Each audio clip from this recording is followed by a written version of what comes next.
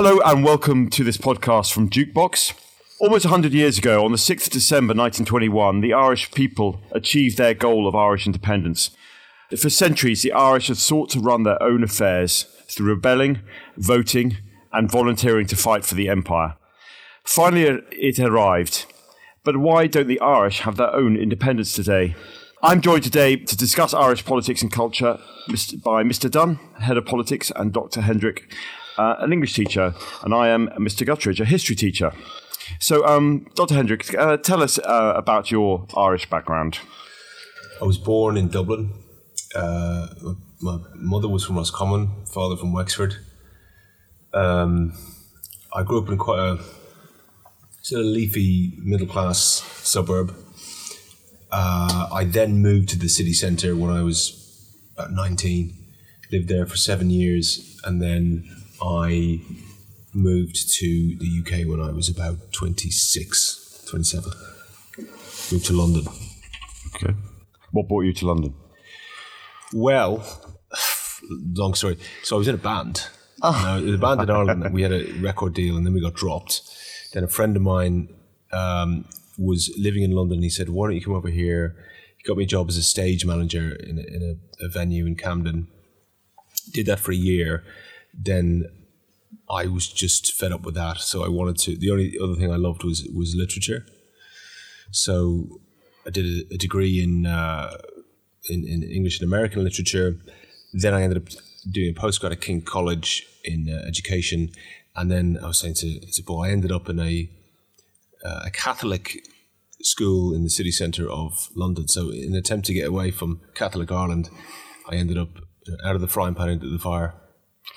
I'm intrigued. What was the name of the band, and what part did you play? The band was called Neon, which is obviously it's a terrible name, but we did play a gig with Joe Strummer from The Clash, who said to me, he said, one of the many things he said was, of all the years in rock and roll, it's amazing that there's never been a band called Neon.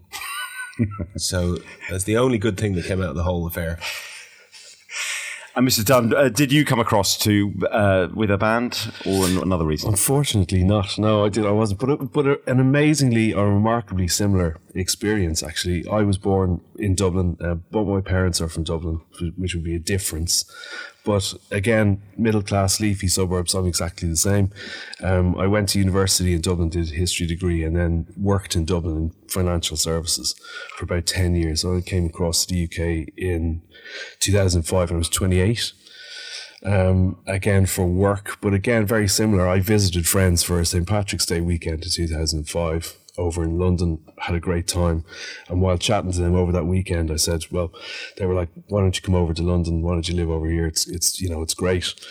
And so I decided I would, and I went back and handed in my resignation on the following Monday morning and left a month later without a job. I came over here and I've been here for 17 years since. But again, remarkably similar. When I got into teaching, because I wasn't in teaching when I arrived, I ended up working in a Catholic school in All Hallows in Farnham as my first teaching job too. And I honestly, I do think that I probably got the job because I was an Irish Catholic. Same. So that's how you get into these things. It's amazing how it works, It's very similar again, trying to come over here, trying to get away from it. And then you end up finding that actually the only way you can get into a job is through an Irish Catholic school. It's quite amazing. Yeah. So the network of the diaspora. The Catholic Mafia. The Catholic Mafia. If you want something done, ask the nuns. Yeah, that's it. Okay. So going back to your childhood though, when did you first when were you first aware of your Irish heritage? I don't think you're ever not aware of it when you live in Ireland. I think it's not something that it's quite a nationalist place. I think it's you would have grown up in very kind of overtly Irish nationalists, and you were very aware of being Irish from the day you were born. But it's how that manifests itself is different, I suppose. Yeah, there's a kind of a kind of hard Irishness and a softer one. The softer one, I think, came in the mid-90s. There was massive change in terms of the country radically changed literally overnight. I think it was at one point, you'll know more than me, Paul, the richest country per capita in Europe. Yeah. And that was coming from quite a poor country, really. And so there's the kind of flag-waving Irish football team, Paddy's Day, kind of tacit Irishness. Then you've got this more kind of sinister nationalism. So I went to a Catholic Christian Buddhist school, quite an academic school. My history lessons were all about how terrible the English were, not the British, the English. And even I remember a vivid memory of an Irish teacher going on a rant about the English language, how phonetically it doesn't make any sense. This whole rant about, the whole enterprise of being English is corrupt. So there was all of that kind of stuff growing up that you were fed in school, which I grew to have a sort of antipathy towards, particularly when I came over here. But following the point of the place, I noticed a lot of similarities with Brexit. So you have a lot of people, they're sort of defined by what they're not. So a lot of people in Ireland were defined by, we're not English, as opposed to an intrinsic identity. And I see a lot of similarities with the rise of English nationalism in the last sort of 5 years. So what created the need for this Irish nationalism? Isn't it a proud independent country that didn't need... No, really. We go back to the formation of the state, which we'll get onto, I suppose, and the disputed nature of the formation of the state. And that's really where it all comes from. And I completely agree with and understand with that idea of the defining yourself not necessarily as Irish, but certainly as anti-English. And I grew up in a background, again, I was religiously educated, so educated by the Jesuits, as another faction of the Catholic Church, if you like. And similar thing, and my history teacher was from Monaghan, one of the counties that borders Northern Ireland and in the Republic, and essentially my history lessons as a history teacher. And when I went to study history then in university, I conspicuously avoided all Irish history. I didn't study any Irish history during my degree by choice, because I felt it was so completely biased in favour of kind of nationalist point of view in the universities that there wasn't any point, and I wanted to get out of that. And one of the reasons why I wanted to get out of that very specifically was because I played cricket and rugby when I was a kid. And my dad's a GAA man, he played hurling and football, and that was his thing. And I'm still a Dubs fan, I still, follow the football and all the rest of it.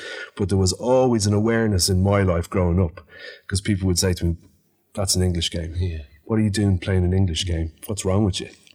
And so there was absolutely that. So from a very early age, I became very aware of that kind of anti-Englishness and pushed back against it. And that's why I'm here. Like, ultimately, if you look at it from a psychological point of view, that's why I teach at an English public school now, if you know what I mean. Yeah. So, yeah. Was there a conflict at home? Why did you choose rugby, cricket? It was the school that I went to. They were the sports that it did. I went to a state national school, but then to a private school in Dublin, so a fee-paying school. I mean, nothing like, it was a day school in centre of Dublin, but it wasn't like the public school system. So it was fee-paying though, and fee-paying was outside of the nationalist idea of the state. And so those schools maintained rugby and cricket. It's where all the Leinster rugby teams come from, Irish rugby teams come from now. There's a handful of schools in Dublin that played rugby that are very strong. And one of our school was a very strong cricket school as well. And I just fell in love with cricket. Good. Thank you. I'll just do a cough. I should brought some water. Okay. But when Ireland, as you say, became one of the richest countries in Europe, this need for sort of Irishness and the nationalism was sustained. What explains that? I think it fell away personally. I mean, I'm away from home for 20 years, but obviously going back every year. You have a country that was almost enshrined in league with the Catholic Church. You'll know a lot more than me, but the Constitution, De Valera's Constitution 37, I think I'm right in saying, Paul, you know more than me, that the Vatican almost signed off on it. And then you had this sort of a country that was very sort of dictated to by particularly De Valera's Catholic beliefs. I can remember the 1980s being in school and Christian brothers coming in and openly saying homophobic, bigoted comments about being gay or anything that deviated from a kind of Catholic view. Ironically, then, Ireland ended up being is extremely progressive country, maybe arguably one of the most progressive in Europe. You ended up with an openly gay Taoiseach, Prime Minister. They overturned the abortion laws. And all that's happened since sort of we left the country. So we've seen the country, and I think the idea of nationalism, and particularly Catholic nationalism, was a cohesive thing that kind of linked rich and poor in Ireland, from kind of the 1920s onwards. So there was that, cohesive element to it. But it's been roundly rejected. Another part of that is the revelations about the Catholic Church and the abuse, particularly of young boys and of unmarried mothers. So all of that, I think, meant that post-2000 in Ireland, you had this rejection of the Catholic Church. And along with that, the whole notion of nationalism. So school children now in Ireland are getting less of this nationalist. They're getting less of it. But it's still there. We need to be... Right. You need to qualify that because it hasn't completely disappeared. Yeah. My sister is a national school teacher in Dublin, and so I had some interesting conversations with her. But if I can, I'll just add a little bit of detail into that. The podcast here is about the 6th of December 1921, the date that Irish independence was declared. But it's not a date in Irish history. It's not a date that we recognise at all because of the disputed nature of the start of that state. You had the proclamation of independence in 1916 after the Easter Rising, which happened, a couple of weeks before the Battle of the Somme in 1916. The British Army were planning a massive offensive. And so the second city in the empire at that stage revolts. And so you have a huge pushback against that. The executions of those involved really turned public opinion against the British. And then you've got 1919, which is effectively the proclamation in 1916, the Declaration of Independence in 1919, which starts the War of Independence. And then the treaty, the signing of the treaty in December 1921, essentially is the start of the Irish Civil War. So you've got the pro-treaty side and the anti-treaty side. So one side agreeing that Northern Ireland should be part of the UK, one side completely disagreeing with that, saying they want a united Ireland. So the disputed nature of the start of the state means that date itself doesn't mean anything to Irish people. So there will be no celebrations on the 6th of December. There is no Independence Day because it led to a bloody and vicious civil war. But again, if you follow that through the logic of the state, how it was set up, I mean, you had a provisional government on the pro-treaty side for a few years. Then you had the Nationalists taking over under Eamon de Valera, the Republicans essentially. And he was a devout Catholic, having survived 1916, one of the only people to survive 1916, a devout Catholic, born in New York. And he essentially wrote the Constitution of Ireland with Archbishop McQuaid, who was the head of the Catholic Church in Dublin. They basically signed off on it. And just to give you an example, I did look this up because I thought this was important. This is from the actual original Constitution, Article 41. The state recognises the home and family life gives to society a support without which the common good cannot be achieved.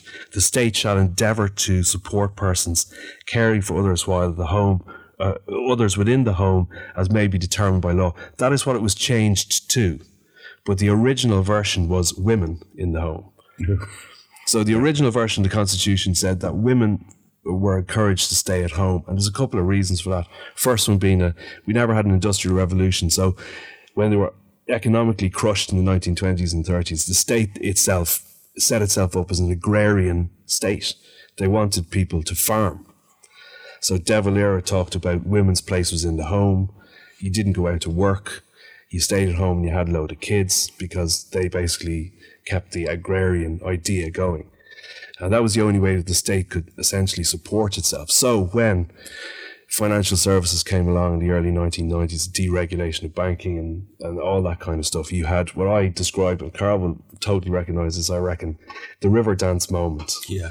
And the river dance kind of it fundamentally changes Ireland, because we now have an outward-looking nationalism as opposed to a inward navel-gazing, Catholic-dominated nationalism. And it really is that. I mean, when do you recognise your Irishness?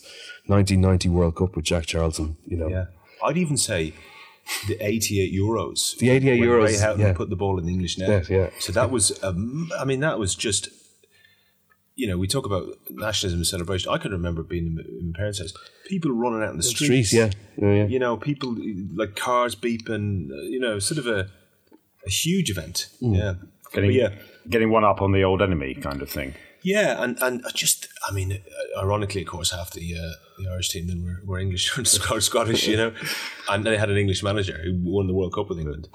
But it meant everything to Ireland. I mean, it just was, because Ireland, up until that point, had been a disaster in terms of a football team. So yeah, that's the Riverdance one was huge. I actually, if you YouTube Riverdance, the original, and I do this mainly because I have young kids and they like dancing around, and they were saying, "Daddy, can you show us some Irish dancing?" And I YouTubed on the TV the Riverdance, the original Riverdance. It was essentially the halftime show at a Eurovision. Yeah. So we'd won the Eurovision Song Contest the previous year, which we were very good at doing in those days, and it was in Dublin. And there was a moment during the show when it was the halftime show after the songs, before the voting. And Jerry Ryan, and I can't remember the name of the female presenter, introduced this thing written by Bill Whelan, ladies and gentlemen, Riverdance. And it was Michael Flatley and Gene Butler. And it blew the house away, like the whole place, standing ovation at the end. And all of a sudden it was kind of like, there's no need to be ashamed of being Irish anymore. It literally was that. It had an effect. Yeah. It was I think a kind of a signpost for the change in that kind of idea of what it is to be Irish. Yeah, and it's also, I mean, I went to, I don't know if you went to Irish college in the summer, so I was sent to Irish college. I was playing cricket, so no, I didn't. I was packed off for 4 weeks every summer when I was a teenager to an Irish college where you had to speak Irish. If you spoke English, you were sent home. And they were, again, very kind of nationalist. This was in, you know... The Gaeltacht and Connemara, was it? This is, yeah. So I can remember we did Irish dancing. So when I saw Riverdance, I thought, well, this is like no Irish dancing I recognise. It's more like the Chippendales or sort of Die Hard meets, you know, Irish dancing. But yeah, it's difficult to convey the change in culture. And another thing, I don't know if you'd agree with this, I've got this clear memory of my mother. Around the kind of early 90s, we're all sitting around as a family, and this show called Father Ted. Oh, yeah. Yeah, absolutely. And it's an open mocking of the Catholic Church. Yeah. And I remember clearly my mother having stifled laughs and kind of go, oh, God, that's terrible, you know? And that was another thing that kind of blew the doors open in Irish culture. And again, that was a kind of a kind of international export. That was huge. The Father Ted thing's really interesting. I have a lot of English friends who love Father Ted. They're massive Father Ted fans. I am an absolute diehard Father Ted fan. I know every single episode. I mean, I absolutely love it. And there was a guy called Dermot Morgan that did it. And Dermot Morgan was the equivalent of the Irish kind of like Rory Bremner. He did impressions of politicians, satirist. Took the idea to RTE, the state broadcaster, and they said, absolutely no way are we going to do this. So he took it to Channel 4. And Graham Linehan, who wrote it, actually, it was from where I was from, near where I was from. But the point is that English people laugh at Father Ted because it's so absurd. and that it appeals to the English absurdness, that kind of humour that they love is absurd, Monty Python-esque. Irish people laugh at it because it's true. It's so close to the bone that English people just do not get it. Yeah. They don't understand how real it is. And that's kind of one of the fundamental differences. And that's why, again, things like Father Ted is really important, because it shone a light on the absurdity of the Catholic Church and its position in Ireland. And it is culturally important. Yeah. It does make a difference. But Ireland has always been a very important exporter of literature and culture. Is it popular culture rather than high culture? Well, you had a lot of you had the kind of Celtic revival at the turn of the century. You had writers, particularly someone like W.B. Yeats, but Yeats he wasn't a Catholic, although he wrote seminal poems in Irish history like Easter 1916, and he knew some of those involved in the Rising.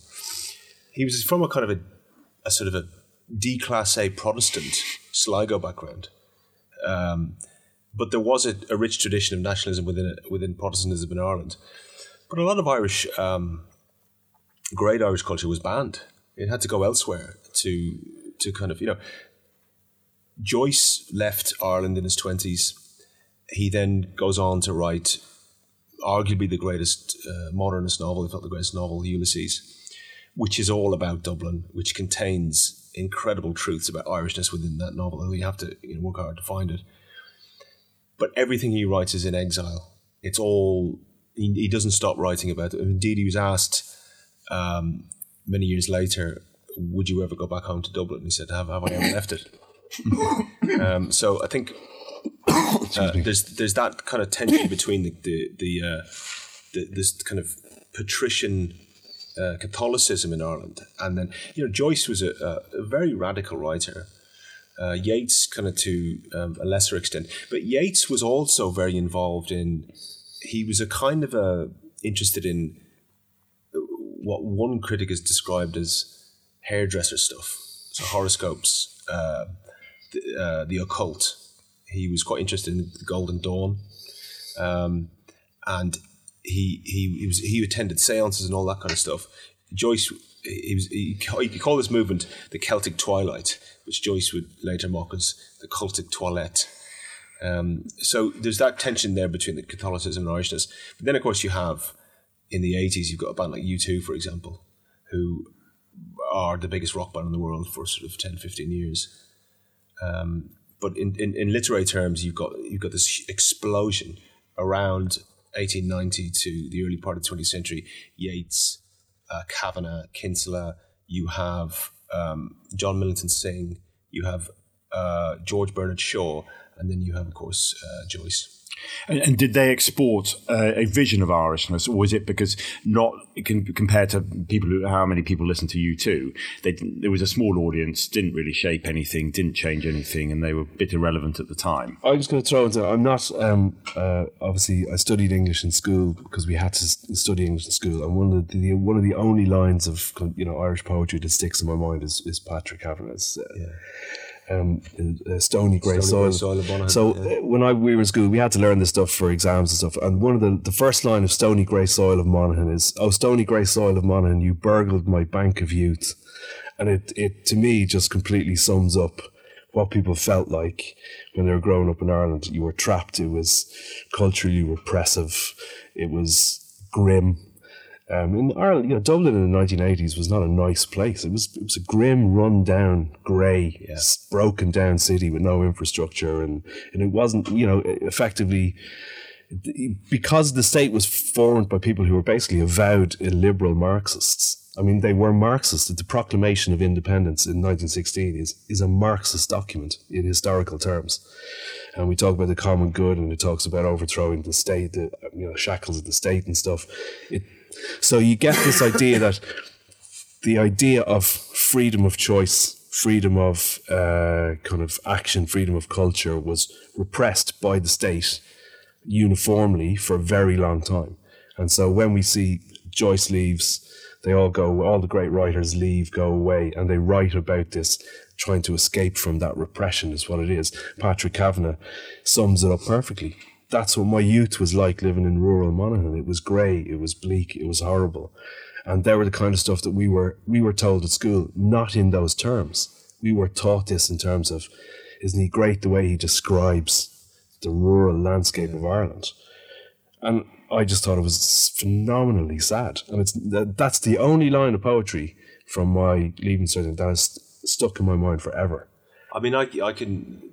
It was heavily Yeats, 1960. We were made to learn stuff off by heart. Yeah. Interesting, I was made to learn Ode to Autumn by Keats off by heart when I was 10, and he's probably my favourite poet. But, the 1916 is a much greater date in the Irish consciousness than, what we might call Independence Day. And you're right, it's sacrilegious. The kind of stuff we're coming out with here, we would burning in hell. In fact, we may never, if this goes public, we may never be allowed back in. The idea that those involved in the Rising, who, by the way, had no electoral mandate whatsoever to do what they did. These were, real radicals, and particularly Patrick Pearse, who in 1916 read out this. If you can imagine the scene, goes to the GPO, which is the equivalent would be sort of Oxford Street, a kind of central building, and reads out this proclamation. And people thought this is a drill, or they thought this was what is going on. Hundreds of people are killed, mostly civilians, and when they're arrested, they're booed and they have stuff thrown at them by Irish civilians. As Paul said, it's only later when there's executions carried out that there's sympathy for what they did. Just moving forward then, so we've got the 1916, the Rising, and then there's a War of Independence. How does that go? Do either side come out of that well? I think the War of Independence and the Civil War from 1919 to 23. So you've got the War of Independence until this date, and then essentially that starts the Civil War between May 22 and June 1923. And then you've got the foundation of the state. But that effectively sets the battle lines in politics for the state up until this day. So you've got the two main political parties, Fine Gael, who are known as the pro-treaty side, and Fianna Fáil, who are both kind of, how would you describe, centre ground. Fine Gael slightly centre left, Fianna Fáil slightly centre right, but very moderate in terms of their political beliefs. But essentially voting takes place along those lines for the entire history. Say, my mother, for example, my mother's family would vote Fine Gael, and my father's family would vote Fianna Fáil, and that's just it. There isn't any. So they go into the ballot, they go into the voting booth and go, oh gosh, I think back to the betrayal of the treaty, therefore I'm going to vote one way or the other. It's not necessarily a treaty thing now, I don't think, but it's certainly for my parents' generation, it was handed down who you voted for. And you were on, that were the side that you were on. My grandfather, my father's side, for example, was interned as a Republican in Mountjoy prison during the Civil War. And it's a kind of a badge, but my mother's family now my mother's kind of father and would vote Fine Gael. So, but that's just the way it was. It wasn't necessarily even policy based. It wasn't even necessarily, to do with economic policy or social policy or anything like that. It was very much, well, they couldn't be straight line down and I wouldn't vote for them. So even for up until perhaps the last few years, voters in Ireland didn't even have much of a choice ideologically. True. Yeah, I'd say up until. So Fine Gael, Fianna Fáil, probably governments. We had the Labour Party. Yeah, the Labour Party with the unfortunately named Dick Spring in the 80s. I remember had a resurgence. But they were part of coalitions. Coalition governments. They were always the junior partner in coalitions, and then you had a Fianna Fáil breakaway group called the Progressive Democrats, right, which really changed things up in the mid 80s, right, and they tried to be the third, basically like the SDLP or the Dems here. It was a very similar situation. But now you have obviously the rise politically of Sinn Féin in Ireland, which is a really interesting thing, I think, if you look at it politically and historically, because essentially, English people or the UK British people realise them as to be the political wing of the IRA, and they are pretty Marxist as well. Yeah. And they are gaining traction and popularity in Ireland politically because fatigue with the other two for so long. Yeah, there's a swap between Fianna Fáil and Fine Gael. You don't get anything different. So it seems to be a lot of left-wing parties. You've got the Greens, Sinn Féin, Fianna Fáil, and then Fianna Fáil would be a centre-right party. Yeah. Oh, right. But you have to remember that we grew up in a country where the leaders of Sinn Féin, when we saw them speak on television, they had a narrator's voice speaking over them. So they had this absurdity there. But you also we grew up where you had basically four channels. We had RT1, RT2, and then you had BBC 1 and 2 and Channel 4 that came in. You also had ITV, which was UTV in Ireland. So we grew up where every single day on the news there's been a shooting in this area, or there's been a bombing, or there's been X happening. 2.5, 3 hours drive from where we lived. So we lived in, as you say, quite a leafy kind of suburban world, but just very, very close by was very severe sectarian violence. So that, I think, also for Fianna Fáil helped kind of shape their... And they were in the 80s with Charlie Hyde, they were an extremely corrupt party as well. But they stayed in power for many, many years. I had the pleasure once to have a chat with a guy called Tom McGaughran, who you may know Tom McGaughran. He wrote the books about the Foxes. Yeah. He was in politics through my brother, actually. Bizarrely enough, I had a couple of points on him in Dublin. He's retired now, he's in his 80s. But he covered the arms trial for the RTE in the 1970s. Effectively, the idea that the Irish government, Charlie Hoy as foreign minister, were siphoning guns to the IRA in the north of Ireland.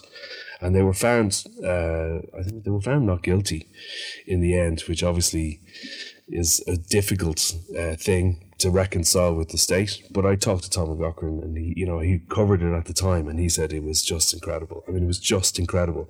In any other state in the world where you had the legitimate elected government who were effectively funneling funds and arms to a terrorist organisation that was fighting an ally of that government, essentially. So it's a really, it's a complex thing. But he's a guy who's incredibly interesting to talk to about that. Because obviously he's retired now. He has the joy of being able to look back on it. But just corruption was rife. I mean, it was a corrupt small state. Countries, often you get that. Yeah. Everyone knows each other, play golf, they go to the same clubs or whatever. And then... Yeah, you also had, obviously, the most corrupt entity was the Catholic Church, where there was abuse being carried out in dioceses and bishops being made aware of that and simply moving that person to another area. Mm-hmm. But just going back, I wonder, Paul, we grew up with the IRA and this idea of nationalism. Was there a point for you? Because there was for me. There was people who I grew up with who had a kind of tacit support for the IRA. And the line, what it was, of course, we don't condone terrorism or violence, but you can see why people would do it. And you can see why there's a reason why Catholics in the North are getting involved in this. They're on, on a kind of every list, the Amnesty International list, and there was a tacit support for them. And so I can remember I think it was the Warrington bombings. Yeah. Where there was a young boy killed. Tim. Yeah. What was his name? Whose father still... Campaigns, yeah. I was very young when that happened, but I remember it was one of the first moments of my sort of youth where I said, you know what, these people are monstrous. Mm. But did you have that at all? I had a slightly different experience. A similar thing. It wasn't a particular event, but I remember, again, through playing cricket, I used to play the teams in Belfast. And so we would drive the bus up. I mean, I had an incredible experience because my cricket coach was an Indian guy. He was born in Calcutta and, had come over to teach in Ireland and he was an incredible guy. I still want to... people talk about their heroes and teachers and all the rest of it. It was this guy. But he used to bring us on the bus up to play the teams in Belfast. And we'd go through the checkpoints at Newry and all the rest of it.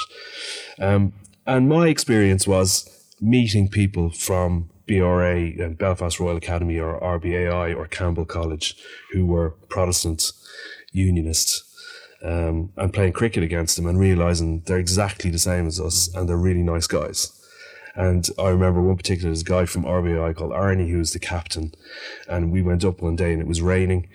And he kind of just knocked on the dressing room door. And he said, "Is Paul in there?" Because he knew me. And I said, "Yeah." And I came out and he went, like, none of us want to play here. The coaches are the only people who want to play. Shall we just kind of skip off for the afternoon? And I went, "Yeah, okay, well, let's do that." So we kind of arranged between the two teams that we didn't want to play the game. And we all went to watch the football match instead. And that was, it broke down that barrier of unionism. And for me, that was one of the things that did it, was regularly visiting Belfast during the Troubles and seeing that actually, why are we doing this? What is this for? What's this trying to achieve? I don't get it. I don't understand what you're trying to get here. And there's a distinction, I think, between Protestantism and unionism. So when we were growing up, there would have been lots of people who probably would have been nationalists who were Protestants as well. I went to a primary school that was probably a bit like Eagle House. It was a national primary school, but it was had that sort of non-denominational feel. But I remember growing up and seeing all these people with white gloves and sashes and burning effigies, and just being very confused by it as a child, and a kind of a weird kind of trade unionism as well with it, and not understanding what it was all about. I think there's a weird conflagration in Ireland that you don't get elsewhere of religion and politics, that it's so intertwined. It's very, like maybe in Spain, right? So maybe you get the same thing with Franco's kind of Catholic Spain. There might be that element of it, but it's impossible for us, or when we were growing up, to separate in our minds the Catholic Church and the state. There is no separation between those things because, again, we go back to the foundations of the state. Ireland, we didn't have a military, we didn't have a voice in the world. There wasn't anything that we could say as a country that had been the first to basically leave the empire with dominion status.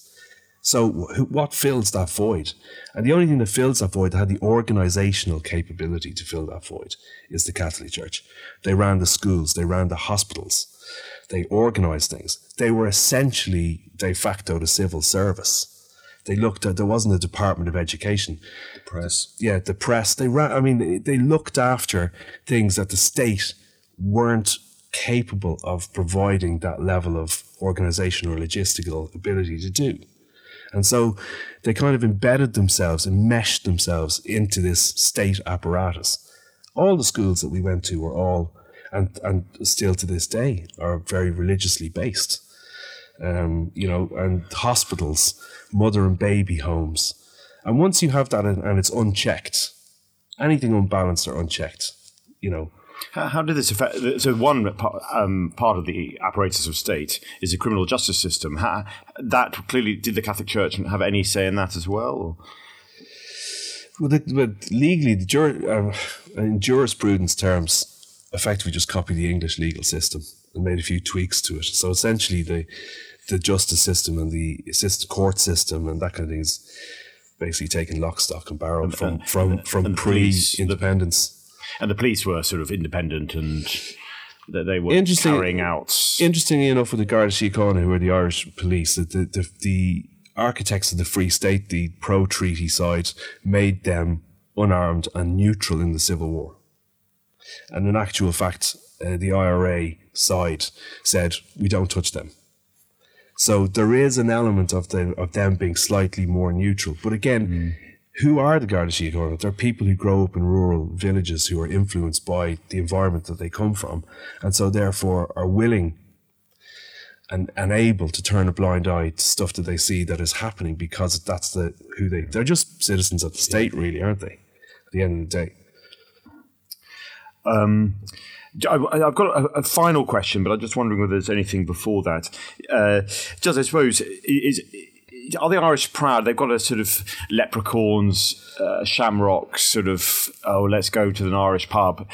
Are the Irish proud of this association? Well, I think they don't really care. And I think this is kind of I think it was late 90s when you started to see this kind of paddywhackery of the highest order. So I think there was a famine theme park at one point. And there was all that kind of, stuff like that. But...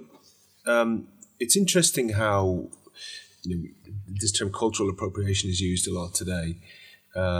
If you were to, or if certain people were to wear the costumes of certain nations, they'd be cancelled. Yet, putting on the Guinness hat and the leprechaun outfit and all that kind of thing is absolutely fine. I think Irish people are very unprecious about all that kind of stuff. Irish people like the crack. They're not likely to get offended by all that kind of stuff.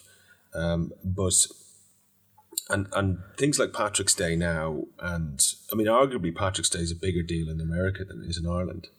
It's a huge event in New York, and again, there's a distinction between American kind of Irish nationalism and then the nationalism that you see in Ireland. But you can't beat a pint of Guinness at home. It doesn't travel. It doesn't taste It's not the same thing, is it? It's just not the same thing. I agree. What about the future for Ireland? There's Brexit and the impact of that. Are in our lifetimes, are we going to see a united Ireland, do we think? I think there's a possibility politically, and not due to any kind of Irish nationalism, but I think due to the fact that the way that, from a political point of view, if you look at how Brexit has worked out, the current British government are leaving the Unionist population in Northern Ireland behind. They're leaving them behind, and they're not particularly interested in defending that. It doesn't seem to me. So I think not due to any kind of overt Irish nationalism or push for united Ireland, but I think there may be much closer economic and political links between Northern Ireland and the Republic of Ireland, by virtue of the fact that the current government in the UK is really, they're hanging them out to dry, essentially. They're not that interested in defending that ideal anymore. So I think there's a possibility, but it will happen, politically. I don't think it'll be a major event. I don't think it'll be a referendum. I don't think it'll be a single moment. I think it'll be an evolving, closer coordination between the Stormont Assembly and Dublin. And I think that's the way it's going to drip, drip, drip over the next 10 to 15 years is the way I see it going. I think as well, I mean, ironically, I don't get the sense at home that there's any appetite for it either. As in, like, we can't really afford Northern Ireland. Ironically, all the years where there was a fervent passion for United Ireland, it looks more like, in essence, Brexit. But talking to my family back home, no one is pushing for it. No one's interested in that. People are interested in other things. Ireland is a European country. And so the view of Brexit at home is just, people are just aghast at what's happened over here. They recognise a particular kind of jingoistic flag-waving nationalism as well. That's probably a little bit sinister for people back home. But the people I know back home, friends, it's a different mindset than what's currently happening in certain quarters. I think in not in Britain, but in England, you've seen this kind of rise of an insular nationalism, and I think that in terms of United Ireland, if it does come about, it'll be, as Paul says, for economic reasons more than anything else. Well, so the people of Northern Ireland will go, we're better served by being ruled by Dublin. And as the kind of the younger generation of people, they're not as steeped in that tradition. Ireland now is a very cosmopolitan, multicultural place in a way that, the first person of colour I saw when I was about 10, 11 years of age, the first time I saw someone who wasn't white. And, and again, there's that kind of Father Ted Irish. You'll often get people, like an Irish person will be extremely offensive in how they go about. Like, they'll try to make friends with that person by saying things like, "Oh God, where are you from?" All that kind of thing. So I think it'll if it does happen, it'll be an economic. But my sense is no one is interested in the Republic of Ireland. Yeah, I totally agree with that. I mean, just logistically, if you think about it, it's a population of 5 million. If the Republic of Ireland was to take over Northern Ireland, you instantly have the issue of how do we fund all those schools, hospitals, roads?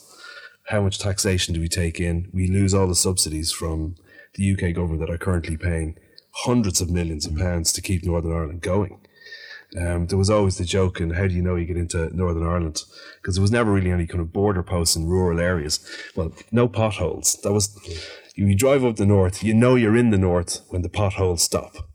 And so the idea that, the Republic of Ireland would economically want that kind of anchor around its neck for that particular is really a difficult thing. Although an Article 2 and 3 of the Constitution that expressed the idea that it should be united Ireland had been removed under the Good Friday Agreement. So I don't think it's going to be that set piece unity. But I think what you will see is a distancing between Northern Ireland and the rest of the UK. Yeah, one example, I guess, would be healthcare. Very, very different. And having to, presumably the Northern Irish people will want free, the NHS, and Southern Ireland will have to pay for that. Or they lose it. Yeah, and they can't pay for their own healthcare system. It's on a knife edge, and so therefore COVID and the healthcare system is so fragile that they have to be extremely careful with COVID because they can't sustain any kind of pressure on it at all. So taking in the NHS, it's not a reality. It's kind of an aspirational political thing, but it's not really something that could happen. So, but we could have a Sinn Féin First Minister. Well, the demographic has changed in Northern Ireland. That's the other major thing as well. So the Protestant Unionist majority has shifted. So, you look what's happening in Scotland as well with independence. I don't know, but it just seems again to me to be it would be a retrograde step, I think. I think one of the things that comes back to in politics terms is the notion of sovereignty is a very complex issue, and we study this as well when we're here and talk to the students about sovereignty. Sovereignty is a different meaning for disputed sovereignty in Ireland has always been an issue. What are the boundaries of the state? What does the state represent? Who are we? Do we represent everybody or just a section? And in England, you have exactly the same thing. The idea of taking back control, sovereignty. Who are we? Are we Scottish? Are we Welsh? Are we English? Are we the UK? Are we Britain? So there's a kind of that disputed nature of sovereignty is going to be a really difficult thing. And I think that's where we currently are politically, where we have this disputed definitions of what sovereignty is. But I think, British sovereignty, English sovereignty is a really complex issue too. Well, the story of our islands is still ongoing, and the relationship between the two component parts. But I'd like to thank Mr. Dunne and Dr. Hendrick for talking today about Irish culture and history. Thank you very much, and thank you for listening.